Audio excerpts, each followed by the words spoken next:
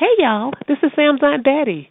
This week on the show, NPR business reporter Camila Domonoske and editor and correspondent for NPR's Science Desk, Jeff Broomfield. All right, let's start the show. Hey, y'all, from NPR, I'm Sam Sanders. It's been a minute. Happy weekend to my listeners and to my guest, as Aunt Betty said, Jeff Broomfield, senior editor and correspondent for NPR Science Desk, and Camila Domonoske, who covers cars, energy, and the future of mobility for NPR's business desk. Vroom, vroom. That's a great beat name. Yeah, it's a good one. We are joined in studio this week by Parliament.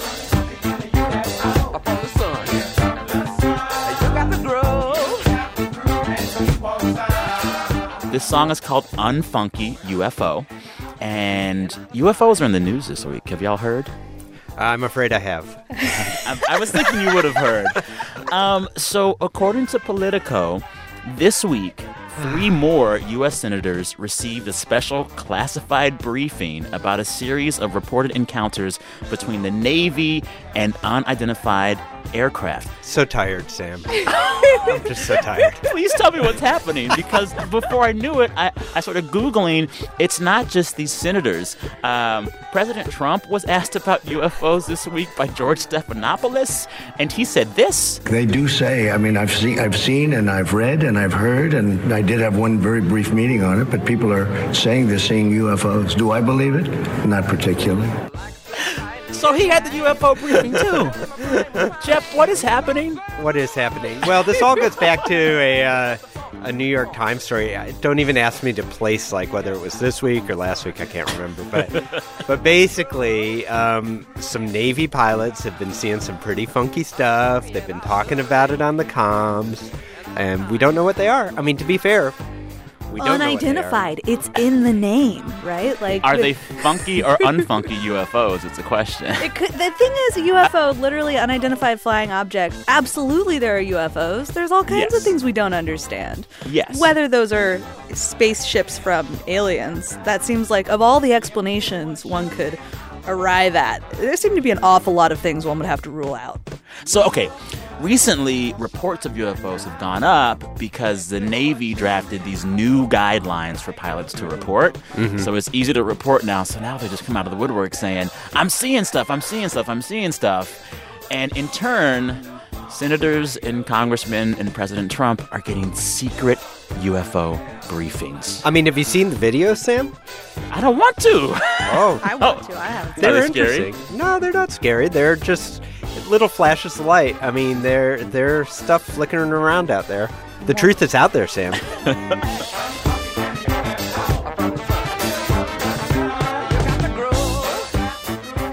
All right, we're going to start the show as we always do, asking each of us to describe our week of news in only 3 words. Per usual, it's been a very newsy week, but even newsier this week. So listeners know that we tape this Friday morning. By the time you hear this, a lot may have changed. With that, Jeff, you're up first. As our resident nuclear correspondent, I know what you're going to talk about. Oh, yeah. Yeah, so my 3 words are cocked and loaded.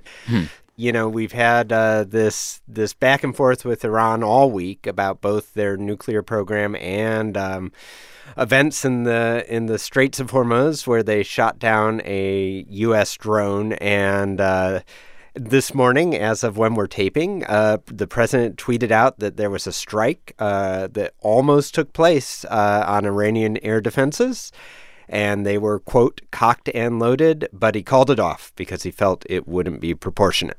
And, you know, there are lots of events from the last few weeks and months, you know, some oil tankers being hit, a drone being taken down. But all of this, Jeff, it seems to go back to the Iran nuclear deal. Right. Can you walk us through briefly what it's all about? Right. So this all started back with the Obama administration. And so they signed up to a deal between Iran, Europe, Russia, and China and the U.S. And the idea was they had to give up a lot of uranium. They had to put their equipment into storage and kind of promise not to do anything and open up to inspectors. The thing that happened was Trump got elected. He pulled the U.S. out. Once the U.S. came out, they slapped more sanctions on. But it seems that Iran is saying, hey, if you're going to maximum pressure us, which is what the U.S. administration calls it, we'll maximum pressure you right back. We have all sorts of low-level ways to put the screws on you guys and make you uncomfortable. And I think actually shooting down the drone is a great example. So Iran has air defenses along its coast. It saw this drone flying along. There's a debate over whether the drone was in international waters or in Iranian waters or airspace or whatever. But the bottom line is Iran shot it down. You know, Trump got ready. They got planes in the air. At the last minute, they call it off. Yeah. Camila, I mean, I'm watching this story very closely. And the more I read about it, the more I get confused. How does this feel for you? Yeah, I mean, it's interesting. So I cover energy for the business desk. So we're keeping an eye on this story from one very particular subsection of the potential fallout here, which is the effect on oil prices. A fifth of the world's oil demand goes through the Strait of Hormuz. Like, this is crucially important. Yeah. Well, and then it's like if you even get into the geopolitics of Iran and possible conflicts, it is almost night and day compared to how the Trump White House treats North Korea, a nation that's kind of further along with nukes. Oh, way further. Jeff, what is the deal? Like, you see the summit between Trump and North Korea. You see him hold the letter and say nice things about their leadership. With Iran, not so much. What is that? I mean, basically, what it comes down to is that North Korea has not just nuclear weapons, but thermonuclear weapons. Those are the big ones, the H-bomb. We think they have that. Yeah. They have intercontinental missiles that could hit the U.S., and that makes them pretty untouchable militarily. You got to be willing to take a big risk to go attack North Korea. Yeah. And so, in a way, North Korea made this gambit. We're going to get the big nukes, we're going to get the big missiles, and people will start to take us seriously. And it's kind of working. I mean, they're meeting with, you know, Xi Jinping was in North Korea this week. Heads of state are going there to talk to them. Now, on the other hand, Iran does not have a nuclear weapon right now, and they're not going to get one anytime soon because of that deal that they made worked. Like, it will take real time for them. I think the real risk is with their conventional military. I mean, it's not the world's most powerful conventional military by any means, but they operate a system of proxies and allied groups throughout the region. They could cause a lot of pain everywhere from, you know, Israel all the way over to Saudi Arabia. So, like, yeah. Yeah. You're listening to It's Been a Minute from NPR, the show where we catch up on the week that was. I'm Sam Sanders here with two guests, Camila Domonoske, reporter on NPR's business desk, and Jeff Brumfiel from NPR's science desk. Camila, do you have 3 words? Business as usual. So when you're looking at climate change and you're predicting what the future of the planet is going to be, there's the best case scenario where we take action like yesterday. Then there's like the medium case scenario where we cut emissions somewhat. And the worst case scenario is the one that they call business as usual. Okay. And that's where we just keep doing exactly what we've been doing. Yeah. And I'm working on this story about Maersk. So that's a shipping giant. So maybe most people don't pay a lot of attention to how things cross the oceans, but Maersk is the biggest container shipping company in the world. They have hundreds of ships that are just crossing the oceans all the time. And Maersk made this really bold commitment to cut all of their carbon use, to go carbon neutral by 2050. How hard is that for a ship company? It's literally impossible right now. So are they going to do it? Right now, the technology doesn't exist. So then, okay, so they say they want to do this by 2050. Right. So the idea is that in the next couple decades, new technology could be invented that'll make it possible to actually do this. And they're investing. They're putting money where their mouth is to make this happen. All right, but hearing you say that, here's what's confusing to me. So there was news this week out of the European Union. They could not agree on a big carbon neutral plan of their own. And we saw this week in the States, the EPA here rolled back a bunch of rules that would have led to fewer coal-fired power plants. So business right now, you know, it seems like there's not a lot of incentive for these corporations to go green when they kind of don't have to because our government and other governments aren't making them. They absolutely don't have to. Why are they doing this anyway? Great question. So I called so many people just asking them, like, why would you do this? If you're a for-profit company, why would you do this? So one possible answer, hypothetically, is that customers want this. People want to go green, and they'll support companies that go greener. The second reason might be that it's actually, on some metric, cheaper. So if you look at building more energy efficient buildings, you actually save money, right?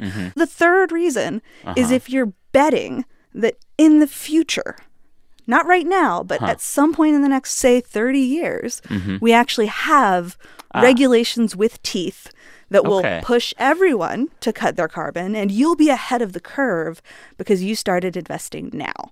I mean, what I go back to is the science. I mean, it's getting hotter. It's getting hotter. We all know it's getting hotter. The CO2 levels are going up.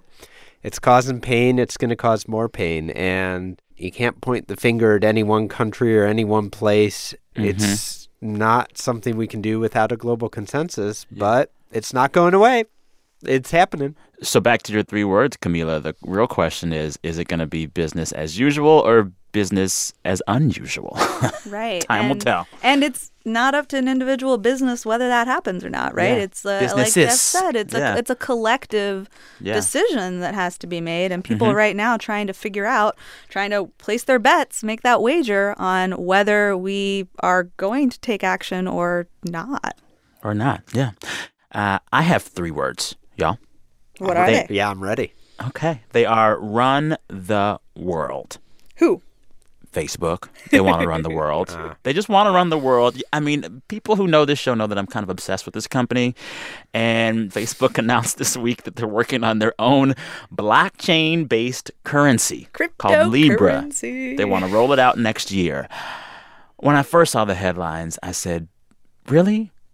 Facebook?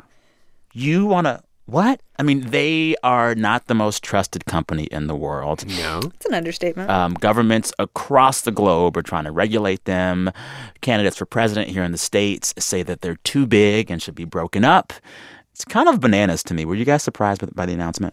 I was. I mean, I'll say, as a kind of middle-ish aged dad, cool dad. Middle-aged dad.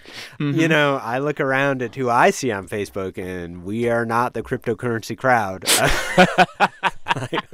I'm not going to be using Facebook cryptocurrency anytime soon, right? So they're hoping that it is a hit, not in the U.S., but in more developing nations, in places where a lot more folks don't have bank accounts. Fair. There are already these kind of cash transfer models through cell phones that exist in parts of Africa and Asia, and Facebook wants to tap into that. But I don't know. I mean, Camila, do you see this working? Yeah, I mean, I'll be honest. I have sort of a mental filter in my head that's designed anytime the word crypto is attached at the start of a word, I just send it to my brain's deleted folder. What about cryptozoology? What is cryptozoology? It's the zoology of imaginary animals. Okay, that's I love that you just went there. I love that Jeff was just and Can we talk about cryptozoology instead of cryptocurrency? I would enjoy that. So my first reaction was just a complete eye roll. But if you think about, there's so many companies that are trying to make their space, their invisible, imaginary digital space, one that you never have to leave, right? Yeah. So, I mean, you look at Google was doing this for years and years and years, Exactly. giving more and more tools that you could use within this Google ecosystem. Yeah. If you look at something like Uber wants to be the Uber for absolutely everything, so that you get your food from Uber, you get your deliveries from Uber, you go to work in your Uber. All within that one thing. And so Facebook has these person-to-person interactions, and they want every single way that you interact with another human being to be through them. To be through Facebook. So in that context, having a way to send money through Facebook, makes sense. I can see it. Also, I've just been reminded, thank you, Internet, that Facebook owns WhatsApp. And in that context, and what you were saying, Sam, that makes a lot of sense. I have so many questions about this, but also there are big questions about what actually happens with the money and interest gained on this money. So Facebook's going to keep that interest. They aren't going to pass back those dividend payments to users of Libra. And Facebook, because they track everything, a lot of folks think that they are going to look at where people spend their money using Libra and just use that to get a competitive advantage over other folks in this game. Also, the security questions that it raises. I mean, there have been some very high-profile, sometimes fairly catastrophic hacks of these cryptocurrency exchanges, and Facebook has a super spotty history on security issues. You know, I feel we've taken a really negative turn on Facebook. I saw my neighbor from childhood this week. We got together for the first time in 20 years. What'd I do? I uploaded a photo on Facebook. People are liking that thing left and right. Makes me feel good. It's true. It's not all bad. It's not all bad. Now, we should say Facebook is a financial supporter of NPR. Got to make that point. Can I just say, I think we should, next time we get together, let's talk about cryptozoology. Yes, please. The existence of Bigfoot, Chupacabra. Like, there are so many places we could go. If you're going to start the show with UFOs, okay, why not? Yeah, I would say after the break we'll discuss cryptozoology, but I'd be lying. Maybe at some point down the road. But we are going to take a break and come back and talk about our favorite breakup songs. And I will tell you about my favorite breakup song. It is happy and sad at the same time. We will dance to this song after the break. You're listening to It's Been a Minute from NPR. We'll be right back.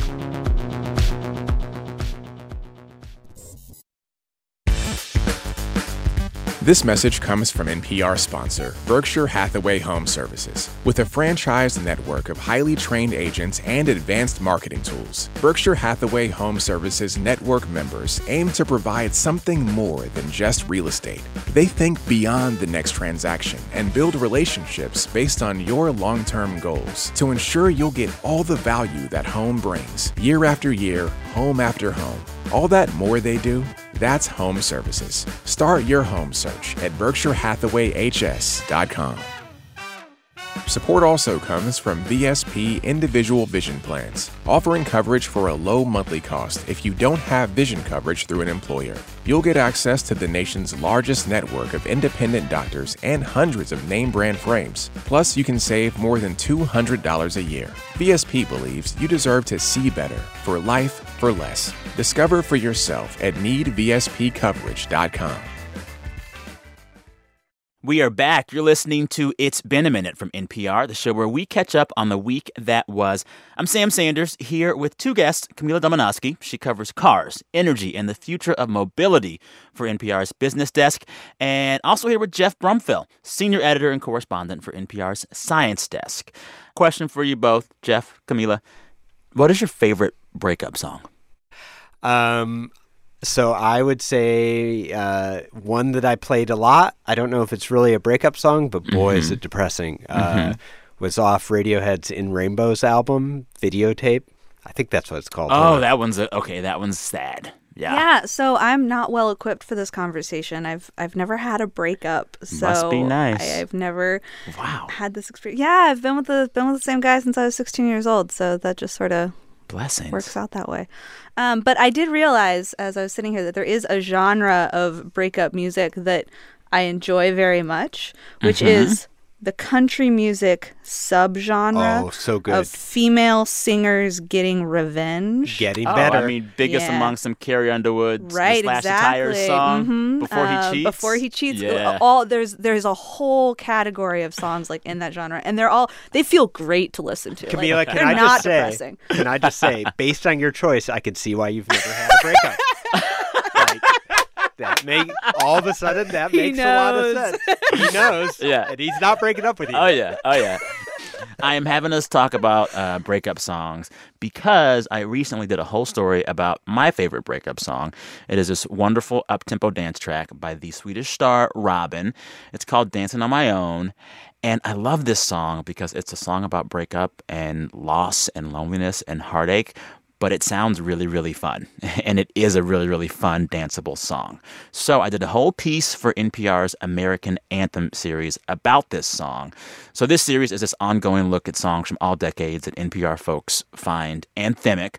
And Robyn's Dancing on My Own was my pick. And because I host the show, I'm going to play my story and let y'all hear me sing the praises of Robyn's Dancing on My Own.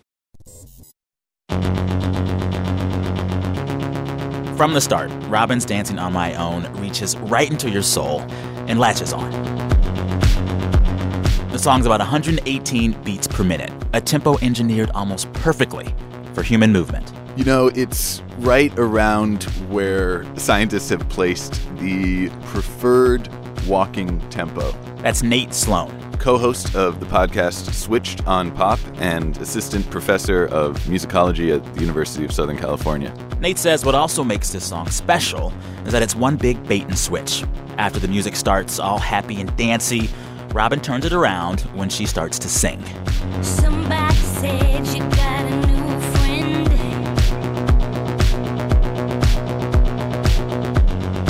Does she love you better than I can? Somebody said you got a new friend. Does she love you better than I can? That's a breakup song. Nate Sloan says that puts Dancing on My Own right up there with a bunch of other classic sad songs that sound happy. It's definitely got a long history in pop, like MMMBop by Hanson. Wait, that's a sad song? That's a really sad song, actually. Okay. Yeah. In Dancing on My Own, Robyn is at the same club as an ex-lover. On the same dance floor, she sees this ex dancing with another girl. I'm in the corner, watching you kiss her. Oh. The chorus peaks with Robyn accepting reality and dancing through the pain. But I'm not the guy you're taking home. Ooh, I keep dancing on my own. Keep dancing on my own. This strange thing has happened with Dancing on My Own in the last few years. Every time I've seen people experiencing this song, a song with the words "on my own" in the title, they are not alone. Lena Dunham's character on HBO's Girls, she danced to Dancing on My Own in a scene of that show with her character's best friend. Lots of people told me about playing this song at wedding receptions to get everyone on the floor dancing and singing together. There's this one video on YouTube. It's got dozens of people on a subway platform in New York, all going home after a Robyn concert, waiting for the train, and crammed together on the subway platform, they burst into song together, singing Dancing on My Own.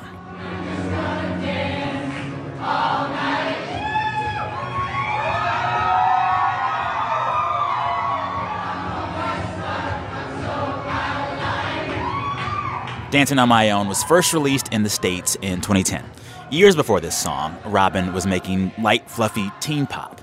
But Robyn left that behind, made her own record label, changed up her look, and she began to make music that was edgier.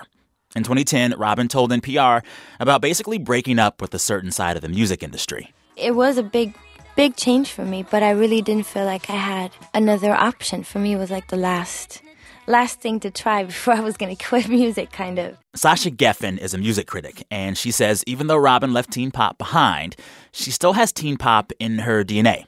And that's part of what makes the song Dancing on My Own work. It's important to see her as a teenager who survived, right? She has kind of learned to carry the intensity of teenage emotion into perfectly adult pop songs. Patrick Berger is a Swedish songwriter. He co-wrote and produced Dancing on My Own with Robyn. He told me his favorite lyric in the song is this perfect example of that messy teenage emotion. Robyn's singing about being stubborn. Yeah, I know it's stupid, but just gotta see it for myself. Yeah, I know it's stupid, but just gotta see it for myself. Patrick Berger says lyrics like that make Dancing on My Own something different than those breakup songs where you're just tough and strong and everything's gonna be fine and you're great. And you're just not really being the smartest person on the planet. You're not being the nicest. You're not being like the best. You're just a loser. And that's fine, you know? You're lost. Lost, but dancing through it. In researching this story, I heard from a Robyn fan who had a particularly touching story about just that, being lost and using Dancing on My Own to dance through it. Her name is Nora. I'm Nora McInerney. I'm a writer and a podcast host. Her podcast is called Terrible, Thanks for Asking. Nora told me as soon as she met her boyfriend, Aaron, who became her husband, he asked me basically right away, do you like Robyn? He made her listen to all things Robyn. He was obsessed. Robyn became a big part of their relationship. But a few years after the relationship began, it ended. Aaron, 4 years after we met, he died of brain cancer. And as he was dying, Aaron made Nora a playlist. One of the songs that was on his funeral playlist was Dancing on My Own. Nora obeyed his request, and she played Robyn's Dancing on My Own at her husband's funeral. There's that line where she says, the lights go out, the music dies. But you don't see me standing here, and I just came to say goodbye. And I do bawl at that part pretty regularly. At the funeral, Nora did bawl, but she also danced. It had thinned out. There were maybe 100 people left, and the music was playing, and I was very, very drunk. I would not recommend blacking out at your husband's funeral, but if you got to do it, I mean, if you must. And I remember singing that song and crying with my friends. So far away, but still so near. Nora says now, Dancing on My Own makes her think of all the times she'll get on dance floors with her son, Aaron's son, and dance with him. I just came to say goodbye. I'm in the corner, watching you kiss her. Oh. And that's really the reason Robyn's Dancing on My Own is a true anthem. Whenever you hear it, whenever you experience it, you immediately feel less alone. I keep dancing on my own. I'm in the corner. All right, that story first aired on NPR's Morning Edition. And you can check out the entire NPR American Anthem series at npr.org. It's got stories on all kinds of songs, from the Battle Hymn of the Republic to Smells Like Teen Spirit. Check it out. All right, it's time for a break. When we come back, we'll keep dancing with my favorite game, Who Said That? You're listening to It's Been a Minute from NPR. We'll be right back.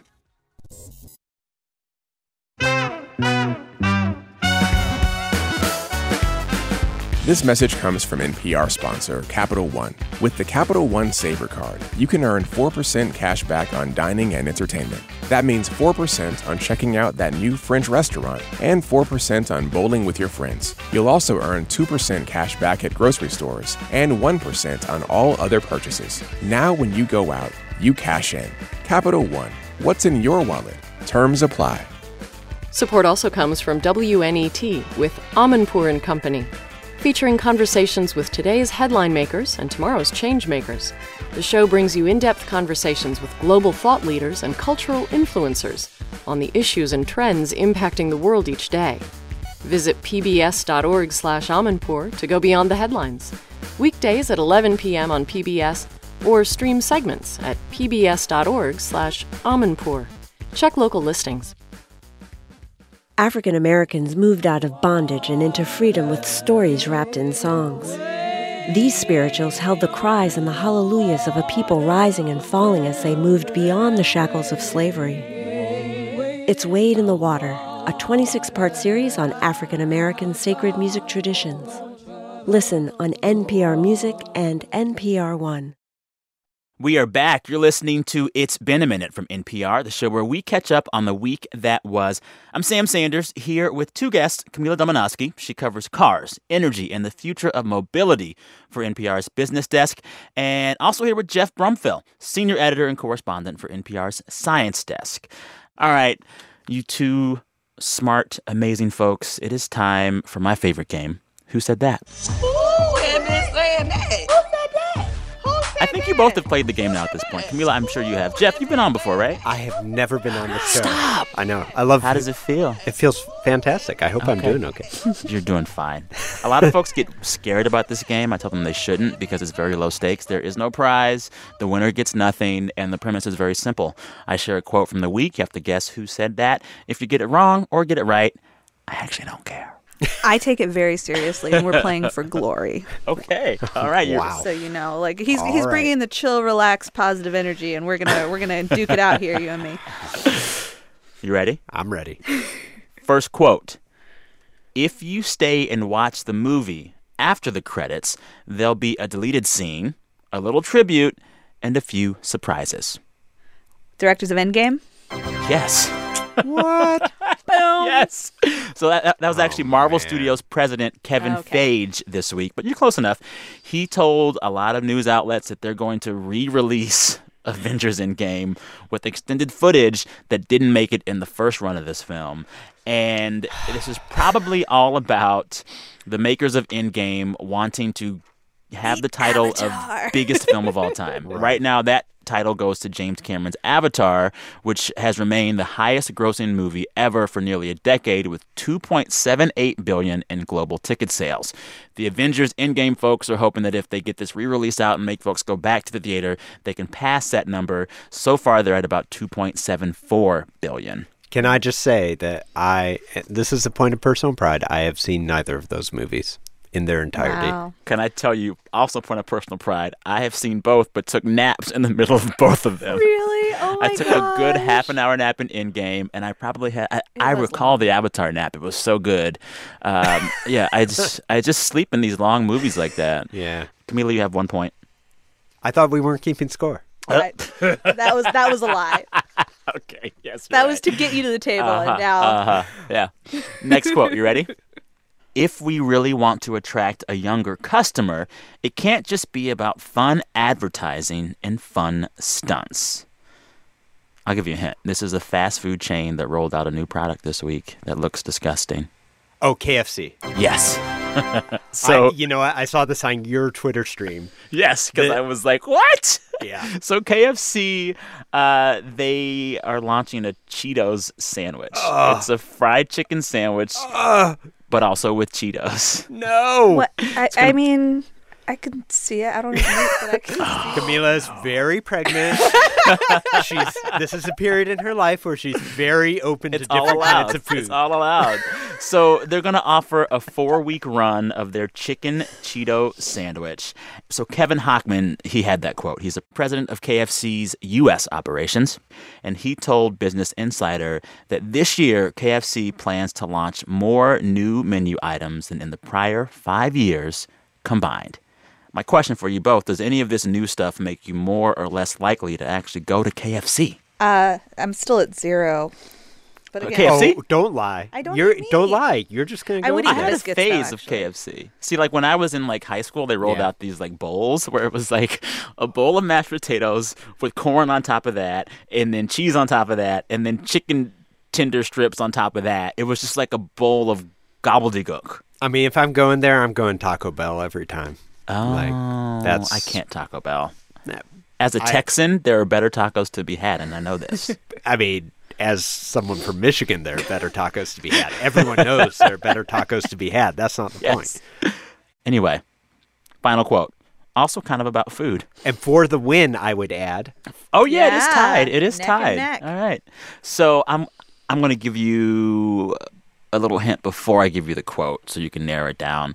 This quote came from a Democratic candidate for president when asked by the New York Times what comfort food they like on the trail. Tell me which candidate said this is their preferred comfort food on the trail. Quote, a glass of whiskey at the end of the night. Which candidate said that? I mean, I would go with Biden just based on stereotype. Not him. Gillibrand. Yes. Yes. Kirsten Gillibrand, New York senator, when asked by the Times what her favorite comfort food was on the trail, she said a glass of whiskey at the end of the night, to which I say, I salute you. Yes. Absolutely. I feel that. Oh, yeah. Cory Booker, who's a vegan, said his favorite comfort food is veggies. Well, what else is he going to say? Warren said chips and guac. Kamala Harris said fries. Mayor Pete said beef jerky. Julian Castro said iced tea. And Amy Klobuchar said a baked potato. Going for that Idaho vote. Yeah. I guess for me, it's just like, this is what we put people through to become leader of the free world. This reality show. Sam, you spent some time running around on campaign trails after people. What was your favorite campaign trail comfort food? Mine? Yeah, on the reporter side. Oh, I used to, if I had downtime between rallies, I would go to IKEA to get Swedish meatballs. Ooh. I would just go to eat there. Yeah. It was very comforting. It felt like home. It did. Interesting. On that note, with some help, our winner is Camila Domonoske. Got there eventually. I concede. That was very diplomatic of you both. I appreciate that. That concludes Who Said That. Camila, congrats, but you get nothing but bragging rights. Glory. That's right. Glory, glory, glory. All right, now it's time to end the show as we always do. Each week, we ask you to share with us the best thing that happened to you all week. We encourage folks to brag. They do. Brent, hit the tape.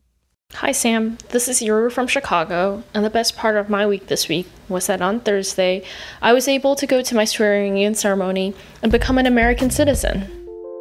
Hey, Sam. This is Megan from San Antonio, Texas. The best thing that happened to me this week was that I paid off my student loans early. The best part of my week was flying out to my hometown of St. Louis, Missouri to surprise my grandfather for his 83rd birthday. The best thing that happened to me this week was getting to spend one more Father's Day with my daddy, who, after 2 bone marrow transplants for lymphoma, has been cancer-free since 2011. Best thing that happened to me this week was my wife had a very healthy day. She's pregnant and has had a rough time, and it was just beautiful to see her feel good and smile and just be herself. Hi, Sam. This is Yolanda Manning. And the best part of my week was that I was able to close out the school year early because one of my favorite people and I are on our way to Africa in their new African Leadership University to see what we can bring back into our classrooms here in the States. Hi, Sam. This is Rachel from Fairlawn, New Jersey. The best part of my week was being honored along with my husband at our synagogue dinner for all of our volunteer work over the past year. I was not prepared for how emotional it was going to be to hear people that we look up to as role models talk about how we have been an inspiration to them. Hey Sam, it's Laura in Houston, Texas, and the best thing that happened to me this week was I found out who I donated my kidney to in December. I had my 6-month follow-up appointment, and they gave me a letter that the woman who is now the new proud owner of my left kidney wrote. She told me about her family, her kids, what my donation meant to her, and it really was the best letter I will ever receive in my life. I'm so happy. Hope everyone has a great week, y'all. That's amazing. Yeah, that is amazing. Wow. Thanks to all those listeners that you heard from right there. Yuri, congrats on your citizenship. Megan, Joyce, Antoinette, Adam, Yolanda, Rachel, and Laura, we appreciate y'all. And thanks to everyone who shares every week the best parts of their week. We listen to all of them, even if we can't air all of them. So keep them coming. Send me a voice memo with your voice telling me the best part of your week. Email that to samsanders@npr.org. samsanders@npr.org. To my guest, Camila, Jeff, best parts of your week. Go. So the best part of my week, I'd say, was I saw my childhood neighbor who I grew up next to but hadn't seen in like 20 years. And I got to see her and her husband and her kids, and it was just really nice. I like that. I like that. Camila? The best part of my week was that I got another week closer to giving birth and not being pregnant anymore. I told my parents that the best part of being pregnant is that I've discovered immortality because that's the only way I could possibly be pregnant forever. It's coming, Camila. But I'm told that that's not actually possible, and I am 1 week closer. Oh, my goodness. Best part of my week, there was a lot of free food around the office all week, and that always makes me happy. Solid. So thanks, NPR West colleagues. All right, and thanks, of course, to everyone that makes this show happen every week. Our producers are Brent Bachman and Anjali Sastry. Our fearless editors are Jordana Hochman and Alex McCall. Our director of programming is Steve Nelson, and our big boss is NPR's senior VP of programming, Anya Grundman. Listeners, thank you for being you. Until next time, thank you for listening to NPR's It's Been a Minute. I'm Sam Sanders. Talk soon. A lot of Parliament songs sound the same, but I'm fine with that. Yeah, no, I don't. It's a good sound. Why should they sound different? A lot of Radiohead broke. songs sound the same, actually. Yes, while we're on true. the topic. What's your favorite album? I would probably say I think that's